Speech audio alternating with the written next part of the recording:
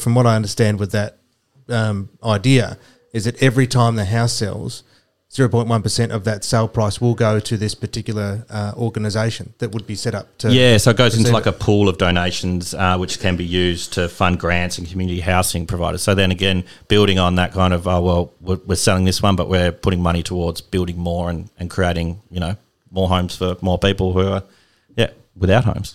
Going once, going twice, sold! You're listening to The Property Pod. All right, guys, welcome back to The Property Pod, your weekly engagement into real estate here in the Hobart Marketplace. I'm joined at the desk by our real estate agents here at 414 Property Co, John McGregor and Patrick Berry. How are we, guys? Mate, crushing it. Crushing it. Holy moly. I'm excited to be on this side of the desk. Yeah, you leave for 1 week and John's crushing it and Pat's just like, I'm so glad I don't have to press those buttons again. I've got new grey hairs I didn't know I had when Chris came in last week. Man, I got to say, editing that together again, Chris, absolute superstar. Like, he can come in any time and have a yarn. Just going through the first part of it, he's just saying, like, why do you want to, do it? I was just like, this is something that everybody should at least think about. Like, do you want to actually own 30 properties or do you just need one or two? Or, it was really cool.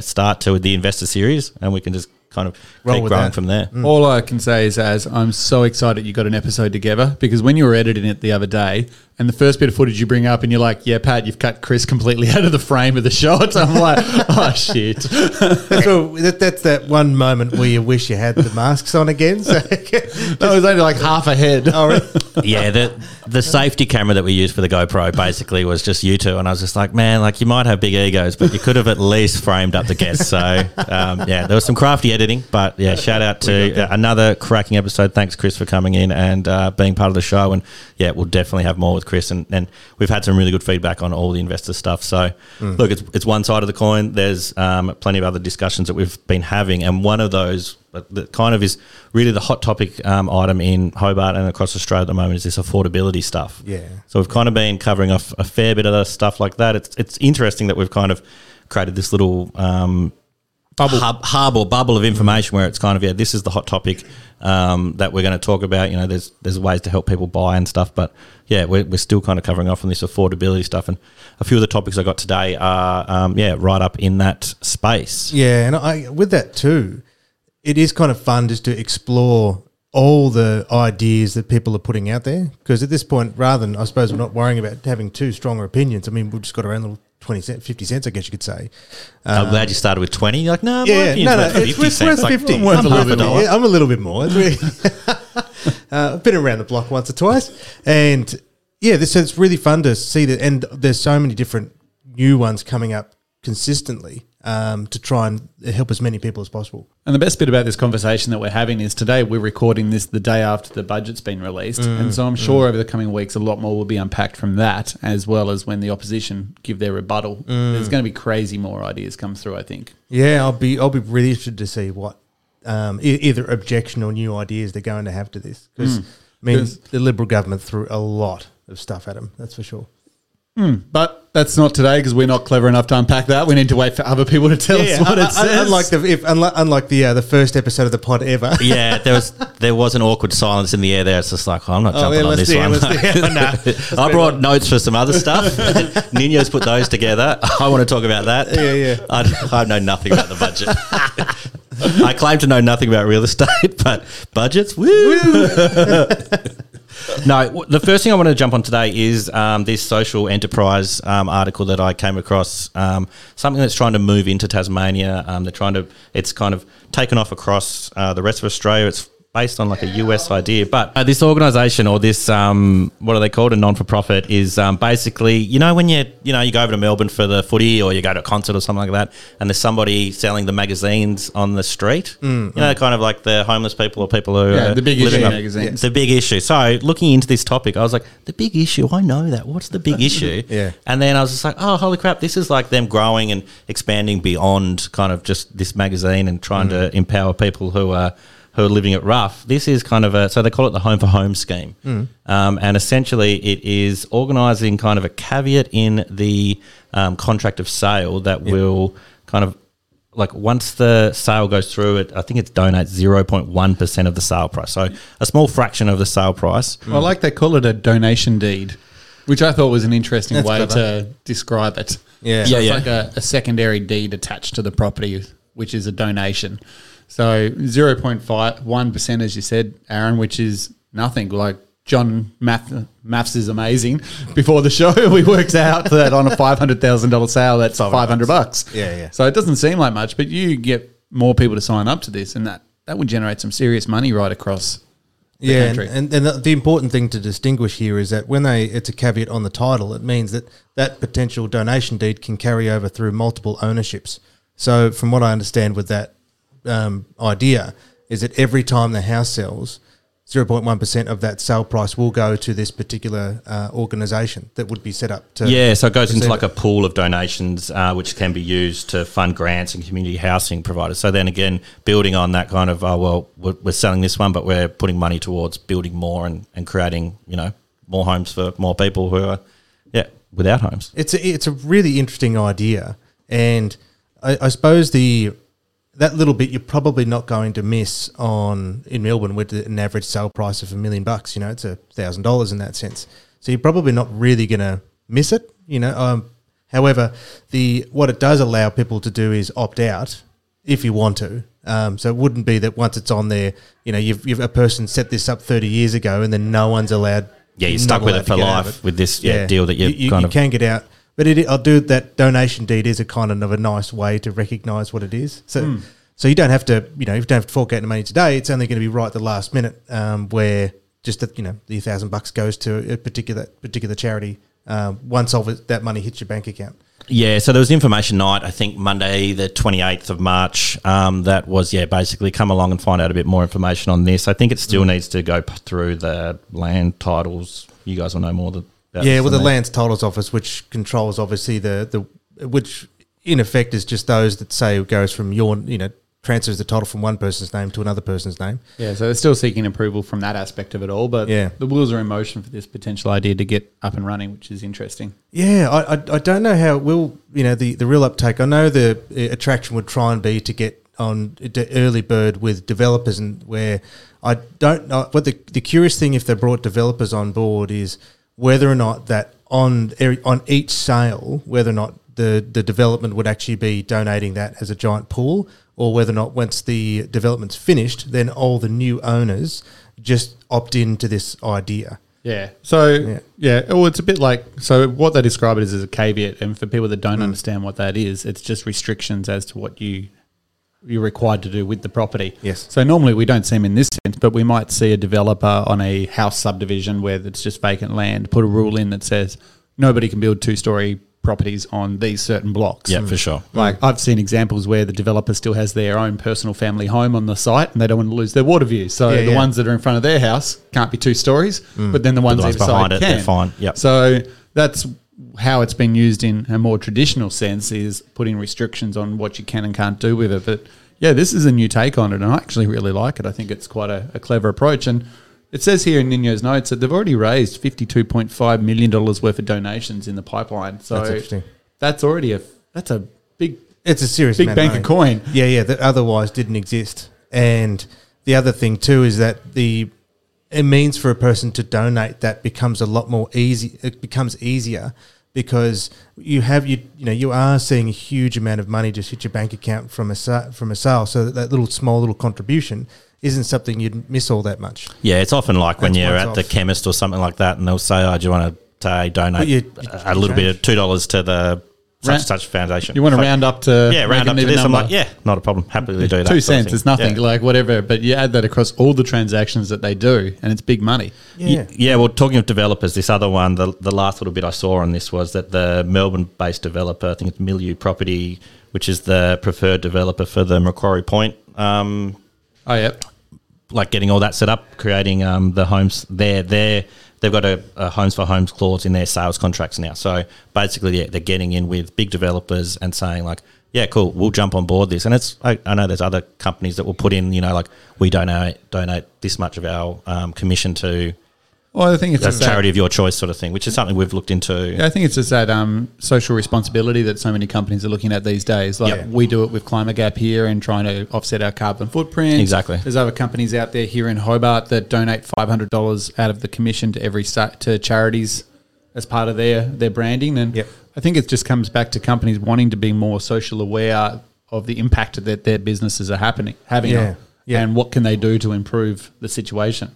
And that's the little pessimist hat I'll put on for just 1 second is where then the direction of these charities and what their mission statement's going to be. Because if all of a sudden you're amassing a serious amount of money, how do you not waste it? That's it. And I think a lot of time too, and it's sad. It's a sad reality that some charity organisations are so heavily ridden with administrative costs that so little of the actual amount goes to the people in need. And so before even if I was to sign off my home onto this, I'd be like, okay, no worries. That sounds like a great idea. What the heck are you going to do with this? Yeah. I guess like one thing that I really liked is when I found out that it was like a big issue kind of initiative. I was like, oh, they've been around a while and they seem to be kind of in the right side of the coin. They're not kind of like give us all your money and we'll. So you like the fact that they've got track record backing behind them. Yeah, I guess they're not just a brand new charity that's opened up. They're a well-established one. Exactly. And they are. Like I remember her when I was a little kid going to the football Melbourne trips. Oh, yeah. Like, there you go. Yeah, no, you meet a character when you're at the footy or you're coming back from the concert or whatever and you kind of have a great time and it's one of the things you'll get back and tell your family, like, oh, I was cruising down the street and I got a big issue and read it. I actually really liked reading them back in the day as well. So yeah, right. Yeah, no, the fact that it's something that's been established previously and this is kind of, where they're branching out now, it feels like it's something cool. I liked reading the article about it and I'd love to know more about it moving down the track. Maybe we can reach out to someone from there to have a yarn with us. That would be really interesting. And find out a bit more about it. Because, I loved finding out about it. And the more I've delved into it, I thought, this would be cool if it's something that, even if I don't know when I sell my place, if I just can work out kind of, I'll add this to the fund. If I don't, even without the caveat. Yeah. But that's the other interesting thing about the caveat, though. Like, they're saying $52 million now in the pipeline. Average home is, 5 to 7 year hold time. That's another guaranteed almost $52 million coming back in 5 or 7 years' time. So keep compounding that with new sales every single year. Like this idea at 0.1%, in another 5 to 10 years' time, that's just a money monster machine. Yeah, exactly. With the amount of transactions that take place in Australia every year. Well, then the other side of it is like once the fund starts to get used, that's building, so that's adding more jobs, that's creating more opportunities for people. So it's this ongoing, growing effect just from this kind of simple little donation. Yeah. I'm all for it. Yeah, me too. I'm into it. Well, look, in the end, ultimately, if it always becomes voluntary, well, you can just always say no. Like it can always be an option, but you just say no. So there's no point, getting uppity about it. It's like, well, I don't want to be a part of it. Like, no worries. Yeah. Don't. And if you are selling for reasons where you're kind of in a tricky spot and you can't afford that little extra bit, then don't worry about it. Totally understandable as well. So yeah, interesting little idea. Would definitely like to find out more about it. Watch this space. We might even get some blog issues out there to the blog issues from the big issue. It writes itself. Before we finish up today, I did want to jump over to the cost of living is really quite high at the moment. We've talked about fuel briefly on another episode a few weeks back and just how crazy things have gotten on that front. But this also links back to when we talked about the ferries. Something else really cool that's that kind of seems to be in the pipeline here in Hobart and Tassie is they want to kind of expand the ferry trial, which seems to be a big test and a big success. Isn't that cool though? Like, a year ago, people were like, the ferry's never going to work. No one's going to use it. We're not Sydney. We don't have the population to justify it. And now they're already talking about rolling out to expand the experiment further with additional points. Brilliant. Yeah. Well, this is like Hobart, Glenorchy, Clarence and Kingborough mayors all getting together and saying, look, we probably need another 20 million over the next 3 years to expand the ferry service, but like we're all for it and we want to pop it in all these spots. And I think it's crazy. Like we've talked about the how the rail's not being used and that seems like a waste, but if they can use the river, like why not? Let's go for it. And that'd be awesome. Well, and that's the thing because that is one, the geographical problem of Hobart is you've got mountains and rivers. It is really difficult. So the fact that they could open it up is actually just really exciting, just to give some other options. I think, though, as we've spoken about in previous episodes, to make it really successful, there needs to be some sort of form of parking at the ferry terminals because the idea is to remove the cars from the centre of the city. Well, you still need to get to the, like they're talking about Wilkins Point, for instance, for a ferry terminal. Yep, which we've talked There about is- before. Which is great, but there's nothing there at the moment. So Yeah. it's a big open space, which would be awesome for a car park for people to park and then ferry in, which is great. But they need to commit to that infrastructure as well. There's no point having these ferry terminals in the middle of nowhere if no one's going to utilise them. Oh, I'm lost Yeah. now. Where's Wilkinson's Point? Isn't that? Am I on the wrong? Is that path? Gasp? Oh, that's where I thought it was. Oh, isn't there like a massive car park at like the MyState Arena? Isn't that? yeah, but like it's out in the point by itself. Oh, okay. You mean Yeah. like, yeah. Yeah, Okay. like the You still got to walk. yeah. I'm the lazy shit. I don't want to walk. Okay. I've got kids. I got. If you're going to build these Stuff. terminals, you got to have You gotta have- facilities that are with them. So Yeah, no, I'm all for that. I Wilkinson's just, Point's got the room to make the car parking. yeah, no, I just was like, I'm pretty sure there's a big car park there, but like, there's a big stadium with a car park. People park there. Look, But I see what you mean. Yeah, closer to the actual. It may sound like a first world problem, but the problem is that that's exactly how a lot of people will think. So Yeah. it's, if it isn't convenient enough, it's like I'll drive to so- town. Yeah, exactly. I might as well just get where I want to go. So, But the ferry moving to Wilkinson Point, because there is talk of the hotels and restaurants and everything going in there, so Yeah. it's a great position to have a ferry terminal. And then they talk about Rest Point, Sandy Bay. Well, there's another great location for another terminal. It's yeah. high density area with a lot of units. So the flexibility there is fantastic. And even coming back to that new stadium that's been drawn up for Hobart on the regatta grounds.